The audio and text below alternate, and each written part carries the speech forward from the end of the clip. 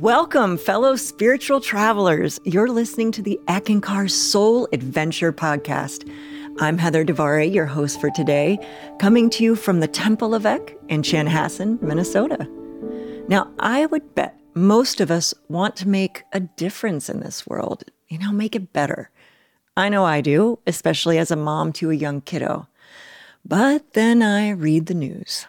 The fear comes in and my light dims a little.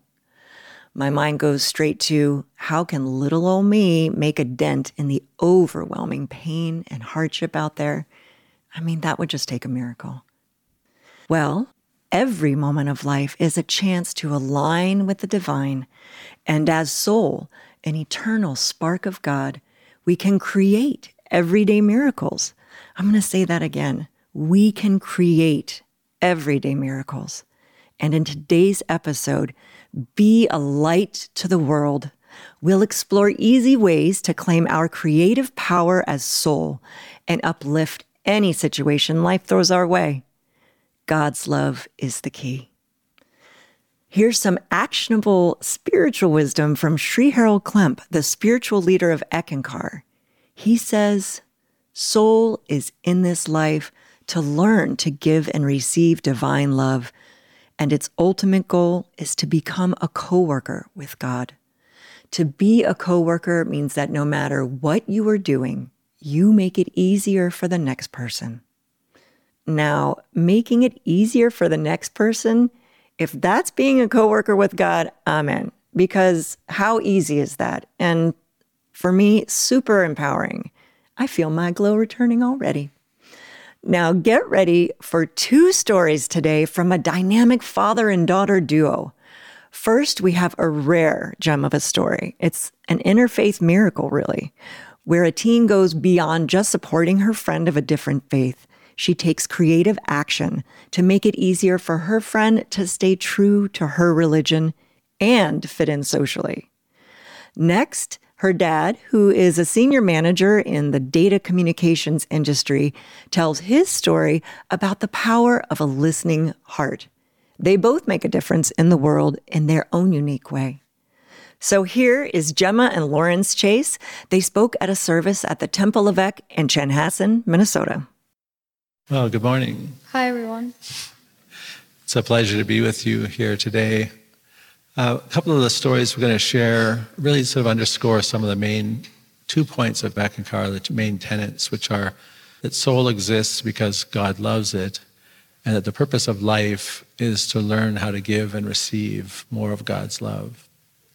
So a couple of our stories, I think, are showing ways that we found those experiences to be happening in our lives and opportunities to work with in our lives. And I think, Gemma, you have a quote from Sri Harold that you'd like to read to set the context for your story?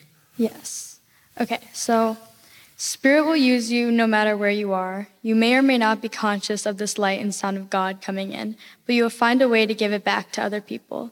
You simply give back some of the service of love to the world, to your friend, your neighbor, and it may be simply doing a good deed every day no one ever knows about. One day in summer, my group of friends and I made plans to go swimming at a beach.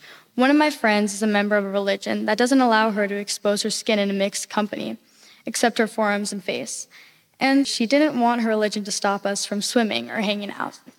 So how is she going to do that? How is she going to go swimming then? She said she would go against her religion and wear a bathing suit so that she didn't feel different or left out. But I had a sense of compassion for my friend, and I didn't want that. Deep down, I knew that she didn't want to go against her religious guidelines or beliefs. How did you know that she felt that way? Me and my friends, when we hang out, would sometimes have deep conversations about our religions, and we would explain our religions to each other. And when she would explain hers, you could tell she had a passion for it and how she always did her daily religious practices. She had told me that observing that and practicing her religious beliefs meant a lot to her, so I said that I would bring her leggings and a t-shirt, and she could too, so that we would be matching when she swam, so she didn't have to feel like the odd one out. After I said that, then all my friends said that they would bring their leggings and t-shirts too. My friend was very insistent that we didn't need to do that, but we had already made up our minds. I knew that she was worried about the spiritual consequences for just a few hours. So how did you guys resolve it in the end? When the day came, we headed to the beach, and being a public beach, it was very crowded that day. We decided to see if there was a private place that we could swim instead. So we scoped out the area, and we found this steep hill that had a connection to the lake. There was a great area to swim. It was very secluded, which was perfect. We all tried to make our way down this steep hill together. We were holding on to each other and grabbing each other if someone slipped. We were all there for each other every step of the way. When we finally made it down, we set our things down and immediately jumped in the water and swam. After a time, we realized that there were some issues with this area. It was very rocky, and it was in the shade, so it was very cold. We decided to head back to the public beach. Once we got there, we all put on our leggings and baggy t-shirts to match her and make her feel more comfortable. We all went swimming together, and we had a fantastic time. That's amazing. So you were a light for her in that instance. What else did you learn from those experiences? Through this experience, I was able to help a friend live her truth and stay true to her religious beliefs. I was able to support her and honor her, and that she could be with her friends and be true to herself and her beliefs. Being flexible for somebody you care about can mean a lot to them, and it could give them the gift of spiritual freedom.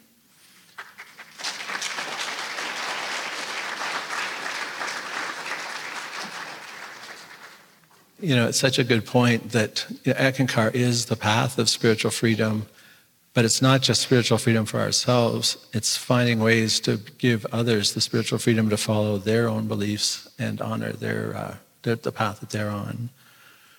It's a great story.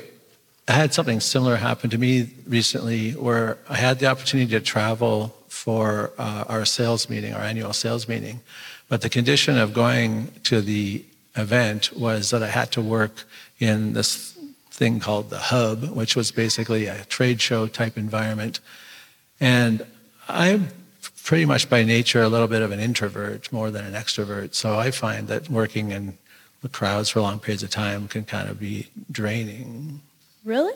Yeah. I hadn't noticed that. And so were you excited about this opportunity then? I was actually not excited about it. In fact, I was kind of dreading it because it was, day after day of interacting with crowds, basically. But I did decide to change my perspective on it. I decided that I was going to actually embrace it as an opportunity rather than looking at it as a negative. And I also thought, going into it, I vowed that I was going to look for ways to make it uplifting for not just myself, but for anyone I encountered, and look for opportunities to have an experience that was uplifting for all. So as I arrived at my booth the first day, I had brought with me 2 coffees because I knew that energy might be an issue. So with the long hours and no breaks, I brought a couple of coffees. But when I got to the booth, I noticed there was another woman there that was going to be working the booth with me. And she had been hired by the event producer as event staff. And I'll just say a thing about the event staff is that they were wearing yellow T-shirts so that people could recognize them. But they had them doing things that were kind of strange tasks to me. Like they would have them holding signs that would guide people to the lunchroom or the main hall or whatever. But they were just basically human signposts. And it got to a point where I noticed that the people would walk past them and wouldn't even see a person there. They would just see a lumpy yellow signpost that happened to be breathing, but they wouldn't interact with them. And while I was there during the event, I was taking the opportunities to say hi to the signposts as I walked by and greet them, how's your day, interact with them, because they were people, they were soul. So anyway, as I get to my booth, I see yellow-shirted Sheila is in my booth, and I thought, oh, here's an opportunity to interact with a person. And so I had 2 coffees, so I offered her one, and she immediately, in a very gruff East Coast accent, says, I don't want no coffee.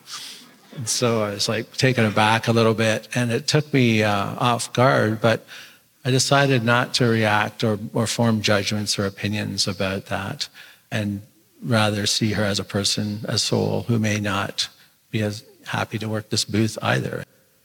So through the course of the week, I started engaging with Sheila and asking her about herself and about her life. And I would just ask her, or give her the opportunity to tell me about her life and her experiences. And as I did so, I would sing Hugh inwardly to really create a space just of quiet grace and peace and calm for her to tell me about herself. And this went on throughout the week, and I found that she actually was an amazing person who had lived an amazing life. She was retired now, but she had been an educator all her life. More than an educator, she'd been a principal of high schools, she'd been directors of academies, she'd actually opened schools around the world, she'd lived in many exotic countries and lived there for years to open schools and teach English and other subjects there. Really a rich, varied existence. And it just reminded me, that it's important to look past the person in the position. It's important to see soul to soul, give them the opportunity to be more than their job or more than their post. So throughout the week, I would introduce her to my friends and coworkers who would come to the booth. I would tell them about her. I would find opportunities to tell her supervisor what a great person she was and how great of a job she was doing.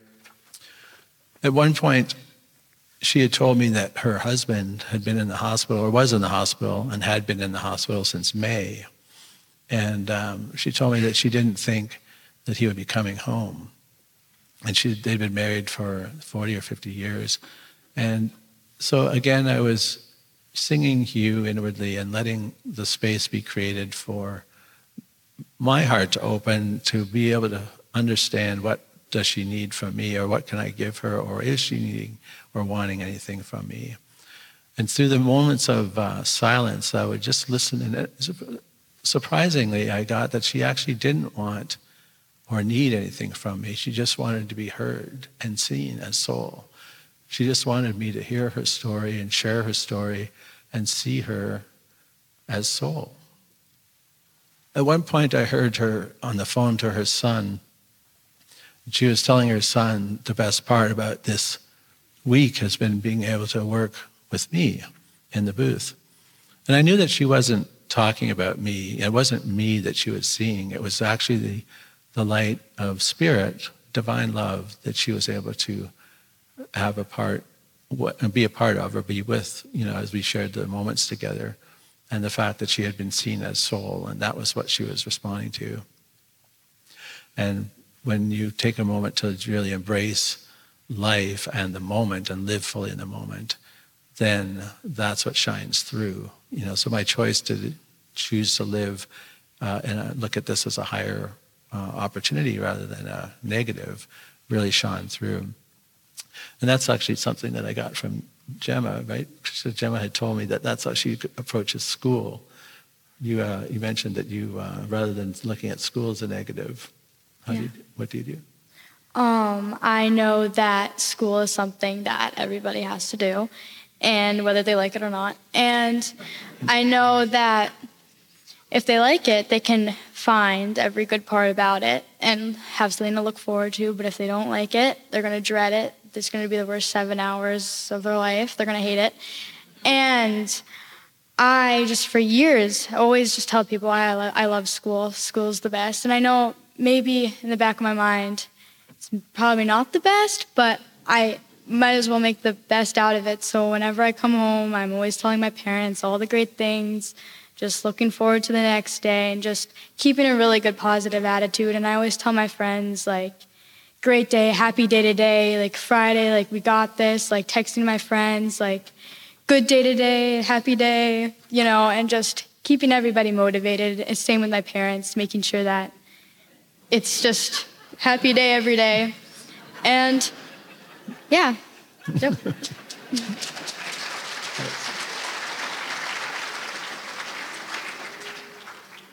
Yeah, so that's where I got it from.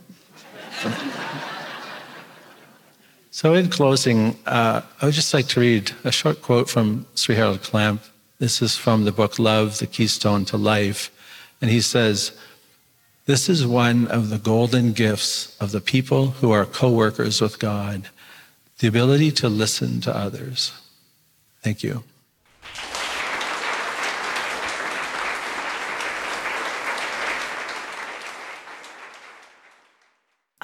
yes. Listening, of course. Listening and making the way easier for others.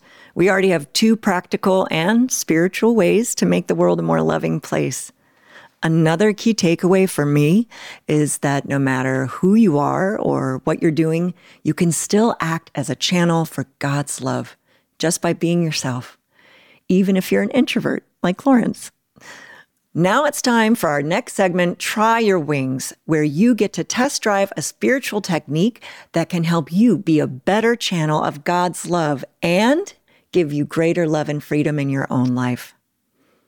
In his story, Lawrence mentioned that he would sing Hue to be a vehicle of grace and calm while speaking to Sheila. And that's what the Hue can do, attune anyone to God's love and guidance in the moment. A great tool for tough conversations with your boss or spouse, by the way. Now, if this is new to you, Hue is an ancient word, a sacred sound. And when we sing it or hold it in our minds, we're literally infusing our being with the light and sound of God. No religion can claim to own the Hue. It is a gift to the world. Anyone of any background or faith can work with this powerful spiritual technique. So if you want to experience the full benefits of the Hue, a daily practice is a good way to go. Personally, I sing Hue for about 20 minutes a day, and it's a way for me to fill myself with love so that I can rise above the stresses of the world and be a light in my own way. We'll start the spiritual exercise with a short audio clip from Sri Harold Klemp. Then we'll go directly into the Hue song. Now, if you're sitting, it's a good time to get comfortable. But if you're driving, please keep your eyes open and on the road. Okay, here's Sri Harold. Well, Spirit will use you no matter where you are, and it'll look as if you're making mistakes and making errors, but you're not. It'll use you to spread a little of the light that's coming into you as a result of these spiritual exercises. You may or may not be conscious of this light and the sound of God that are coming in. And then the way to give it back to other people is not talk their ear off and telling you all about your great experiences, but you give back some service of love to the world, to your friend, to your neighbor, and it may be a good deed a day that no one ever knows about. Okay, let's sing Hue. Hue.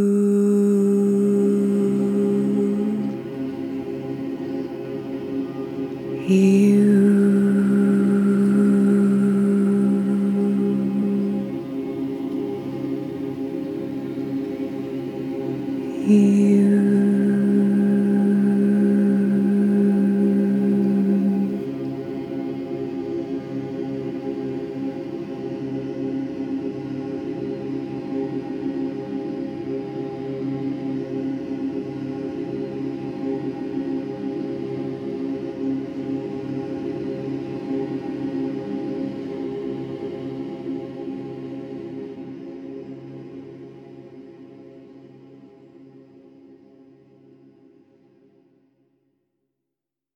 Singing Hue is such a reliable reset for me. But if you didn't have an experience this time, maybe try it at bedtime. Just keep trying, because everyone is so unique. I mean, maybe your kind of spiritual exercise is just asking someone with the spirit of divine love, is there anything I can do for you today? It's all about what lights you up and opens the heart so you can share that gift of love with the world. Well, thank you for listening. Please check out the free spiritual resources in the show notes, including a link to the free Hue app. It's a must-have for on-the-go spiritual stress relief. And all the best on your soul adventure, whatever it may be.